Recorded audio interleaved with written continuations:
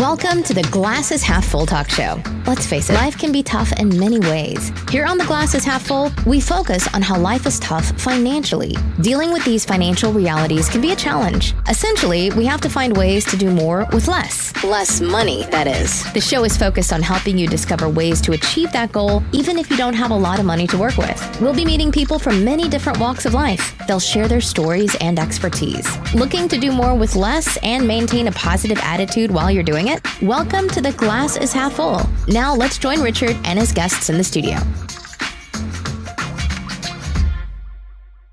Now today we have with us David Grossman. He's a mortgage agent with, let me see if I get this right, Dave, Loan Central RMA. That's correct. And it serves the greater Toronto area. Dave has been arranging mortgages for people for over 15 years now, and he brings to us a wealth of experience and know-how to a business that, I don't know about the rest of you, but I find it somewhat mysterious and maybe just a little bit intimidating. So Dave, welcome. Thank you very much, Richard, for having me on the show. Pleasure. Now, I'm going to start with a start-out question, Dave. Okay, for somebody who is just starting out, a first-time home buyer and all that, what do they need to know? Well, there's essentially a few things that lenders are looking for. Presumably, people would need a mortgage. Most people don't pay cash, so they need to have a savings of at least 5% down. 5% of? Well, it's 5% on the first $500,000 of the purchase. So they need $25,000. They need at least $25,000. If the house is worth. Right, and if the house is worth more than $500,000, they need 10% on the amount between $500,000 and $1 million. Okay. And if it's over $1 million, it falls into a different category altogether. They'll need at least 20% down. So essentially, if they're buying $1 million house, they need $75,000 minimum. Well, let's see. Yes, you're right. Good, quick math. My specialty. So, is there anything else they need to know? Well, besides having a down payment, the other things that lenders are looking for are credit, income, and the type of property. So credit is very important. People need to take steps to establish credit and maintain their credit. And mortgage is credit, isn't it? A mortgage is one form of credit, definitely. But for a first-time home buyer, lenders want to see that a good record. That they have a history, at least a couple of years, credit bureau. The assumption is people want to get mortgages from the bank or places like a bank, right? So for those types of borrowers, this is what we're talking about when we talk about 5 to 10% down. We're talking about bank mortgages. And they need to have income too. So if they're salaried, the lenders want to see job letter, pay stub. If they've been in the job for less than 1 year, they'll want to see some history of income. And also, as I mentioned, credit. People need to build up some credit. That stands to reason, doesn't it? Yeah. So, if they're applying for a mortgage through your services, through you, okay, how do they go about that? What are the mechanics of doing it? Well, the first thing people usually do is give me a call. I've got a direct number that people can reach me on, and I'd like to, usually have a quick conversation with people to start. Usually within 5 to 10 minutes, we can determine what's the scope of what's going on? Is it a purchase? Is it a refinance? What's the urgency? Is this a pre-approval, or does somebody need money to pay out a creditor, in 2 days? Right. So I like to start off on the phone. So you know what you're working with, basically. Yeah, exactly. And then once I know that there's a potential deal, then I will send people my application. It's a 2-pager. That they need to fill out and sign, and I'll give them a list of papers that we'll need as well in order to go after the mortgage. And then the process kind of rolls from there. That's right, yes. Okay. Now, you mentioned that the numbers we were talking about, this $75,000 on $1 million home, the down payment and all that. You said that's with a bank. Yes. Okay, now, there are other places where you can get mortgages, right? Do they not have similar requirements? Well, I mean, there's a number of what we call A lenders out there, banks, credit unions, trust companies, and with those lenders, you can get what they call high ratio financing. A lot of people have heard of CMHC. Right. So CMHC is it's a government-run organization, and they're there to help Canadians buy homes. So when it's an insured mortgage with CMHC or one of the other insurance, there are a few of them out there. So CMHC is an insurance program. That's right. It's an insurer, but it's not in the way that people normally think about insurance. You normally people think, oh, I'm getting life insurance for me or car insurance or whatever. This is insurance that protects the lender. Right. It comes at the borrower's expense, but it protects the lender. And how does it help the borrower? It helps the borrower because now they can get what they call high ratio financing or small down payment. So they still want to buy that $1 million home. How would it help? So now they can, well, now you can get it with just $75,000 down payment, because if it wasn't for the insurers, like if you don't have insurance on it, you've got to have 20% down if it's not insured. Oh, see. So the bank mortgage will be through CMHC as well. Yeah, banks. So that's where the 75. That's correct. Example. That's an insured mortgage. Okay. Exactly. And without that. Without insurance, if you have enough money, then you can do it uninsured. But that would require something like $200,000. You have to have at least 20%. That's correct. Yeah. At least 20% down. What you were telling me about what people have to tell you and bring to you, and what you discuss with them in your 10-minute initial conversation with them over the telephone, perhaps.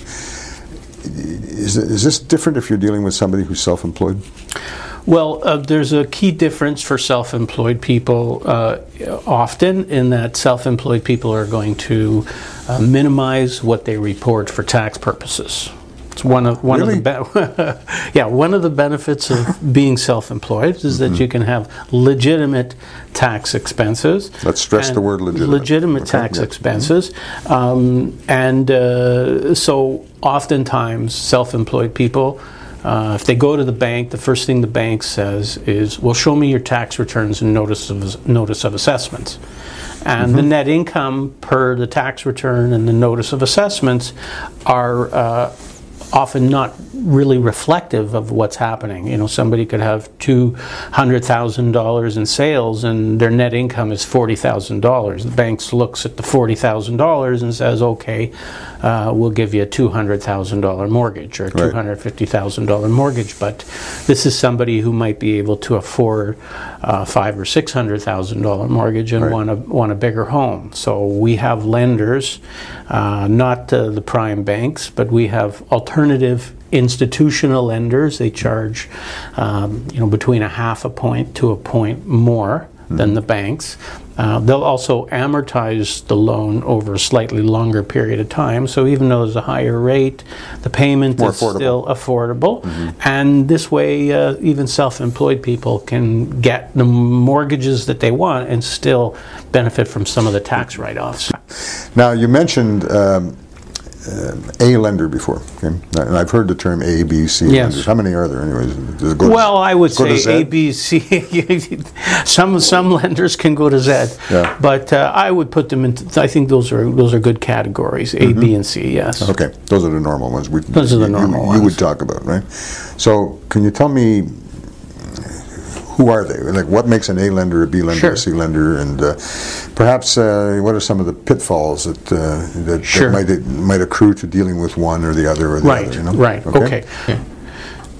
So there are basically three different types of lenders, Richard, and we classify as A lenders, which are essentially prime lenders or bank type of lenders that most people would like to get a mortgage from. That's where you get the best rates. And the best terms too. Right? Now, other than banks, who else is in that category? Well, there are credit unions, trust companies, and there are many institutions out there that we consider to be A lenders that people have never heard of, that serve strictly the mortgage brokerage community. Gotcha. Okay. So, no shortage of A lenders out there, but they look for people who have very good credit and provable income. And the next category is a B lender. A B lender is also an institution who will take self-employed borrowers, so they're more flexible in how they look at income, and also more flexible on credit as well. So if people have credit issues, they might still be able to get a mortgage from a B lender. So the B lender will charge maybe a percentage point, sometimes more, sometimes less, premium over what the bank's charging. The banks are charging 3.5. B So lender the might B go lender 4.5. could be 4 to 5, 4.25, depending on 5. the situation. Right. So that's a B lender, and you know, it's if you can get your loan from an institution, either an A or B lender, that's the best case scenario. If you're in a pinch, there are C lenders, which are also known as private lenders. Okay. Private lenders include individuals who just like to lend out money on mortgages, MICs, which stands for Mortgage Investment Corporations, that do private loans. And these are higher risk types of loans that you wouldn't be able to get from an institution, so you pay higher rates, you pay fees. So besides the fact that they're more expensive and should be avoided if possible, the other thing about the private loans or the C mortgages is that they're usually short-term loans. So lenders will want to know what's your exit strategy, or how are you going to repay the loan, and that's an important question. Right. As a borrower, if you need it as a bridge to get over a hump, okay, but you know, you got to think long term, right? What's going to happen at the end of the year? If this is a 1-year term and that lender is not prepared to renew the loan at the end of the year, because private lenders don't always want to renew, and if they do, the fees could be very high. So that's, you know, you need to have a plan to get out of that private mortgage, either by refinancing at the end of the year or selling the property. So, for anybody, whether they're a first-time buyer or anything at all, the idea is to try and get an A lender mortgage, right? Ideally, you want an A loan, but I also deal with a lot of people who don't mind dealing with B lenders. They don't mind paying a little bit higher because it allows them to save a lot of money on their taxes, as they're not shy about writing down the legitimate business expenses, and they can sometimes save you know, a lot of money on their taxes, and still get the mortgage loan they want, and they don't mind paying a little bit higher rate if it gets them into the property that they really want and can afford. I heard, like a lot of people have heard about this, something called a stress test. Yes. This is a relatively recent development, right? Right. Can you explain that to us? Sure. So, well, at the beginning of 2018, the government decided that they needed to take some steps to cool down the market. The provincial government? This is the Canadian government, the federal government. Okay. So they implemented or imposed this stress test, which applies to almost all institutional lenders, except a few lenders that are provincially regulated. But the lion's share of institutional lenders out there are federally regulated, and what this means is that essentially they call it a stress test because you have to qualify for the mortgage as though it was 2 percentage points higher than the rate you're actually getting. So let's say you're borrowing at 3.5%, right, and they look at what the payment is and figure out how much you can afford and how much mortgage they're willing to give you. Well, with the stress test, the rate goes up from 3.5 to 5.5, right, and then they look at how much they think you can afford, and the result is that you can only get a smaller mortgage. So that has really thrown a wet blanket on the real estate market. So if you're borderline in terms of your means, yes, okay, it really might cramp your style on. Yeah, it could definitely impact. But then there's some changes coming up again soon that are going to help first-time buyers. So I think they've acknowledged that they've done enough to cool off the market, and there's some new incentives coming out to help first-time buyers. Well, I was going to ask you about that. You hear there's a lot of public discussion about the government assisting people to be able to get into the market. Right. Okay. Right. What is there out there for people? Well, I mean, there's a couple of things. First of all, there's been a program where you can use money that's in your RSPs. That's been around for quite a few years. I think the maximum was $25,000 per person that you could take out of your RSP tax-free. You did have to pay that money back over, I think, 15 years. Yes, to put it back into your RSP, but you can take the money out tax-free. I believe the government has just increased that to $35,000 per person. And there's a new thing coming up very soon where they're going to actually contribute something, like be a partner in your home. So I think if you make less than $120,000 a year, the family, and your down payment is 10% or less, that you could potentially get a part of that for the government, and they would eventually be repaid. Repayable? Yeah, but when you sell the house, and you have like 25 years to repay them. So I think it's a plus. I think it's a good. I mean, I've heard some. Well, it's free money for 25 It's free years. money. Yeah. Absolutely. No payments necessary on it, right? There is a payment on it that's required. Is it? Yes, I don't want to say there's no payments. Totally free. They haven't released all the details yet, but we should know more very soon. They have a similar program for RESPs, right? Where the government contributes to yes. it. That's right. In our business, in the insolvency business, we run into these things, as you know. Yes. And RESPs, it's not your field, I realize, but RESPs are a factor because they become an asset of the bankruptcy. Right. And but not the part that the government has put in. Oh, okay. So if there's $1,000 there, and I can't remember the percentage, but let's say for the sake of argument, the government put in 20%. Right. Okay, and then it's only worth $800 to your creditors if you're the owner of the RESP. Yeah. Right. So I wonder if it's going to be a similar kind of thing. Well, yeah, it'd be interesting to see how that impacts people in the case of bankruptcy. Yeah. Yeah. Because once they get into bankruptcy, insolvency in general, but bankruptcy. The big difference, of course, is that in the bankruptcy, the property itself is actually on the table. You know, the creditors through the trustee have a right to the equity of the property and all that. Right. Okay. Whereas,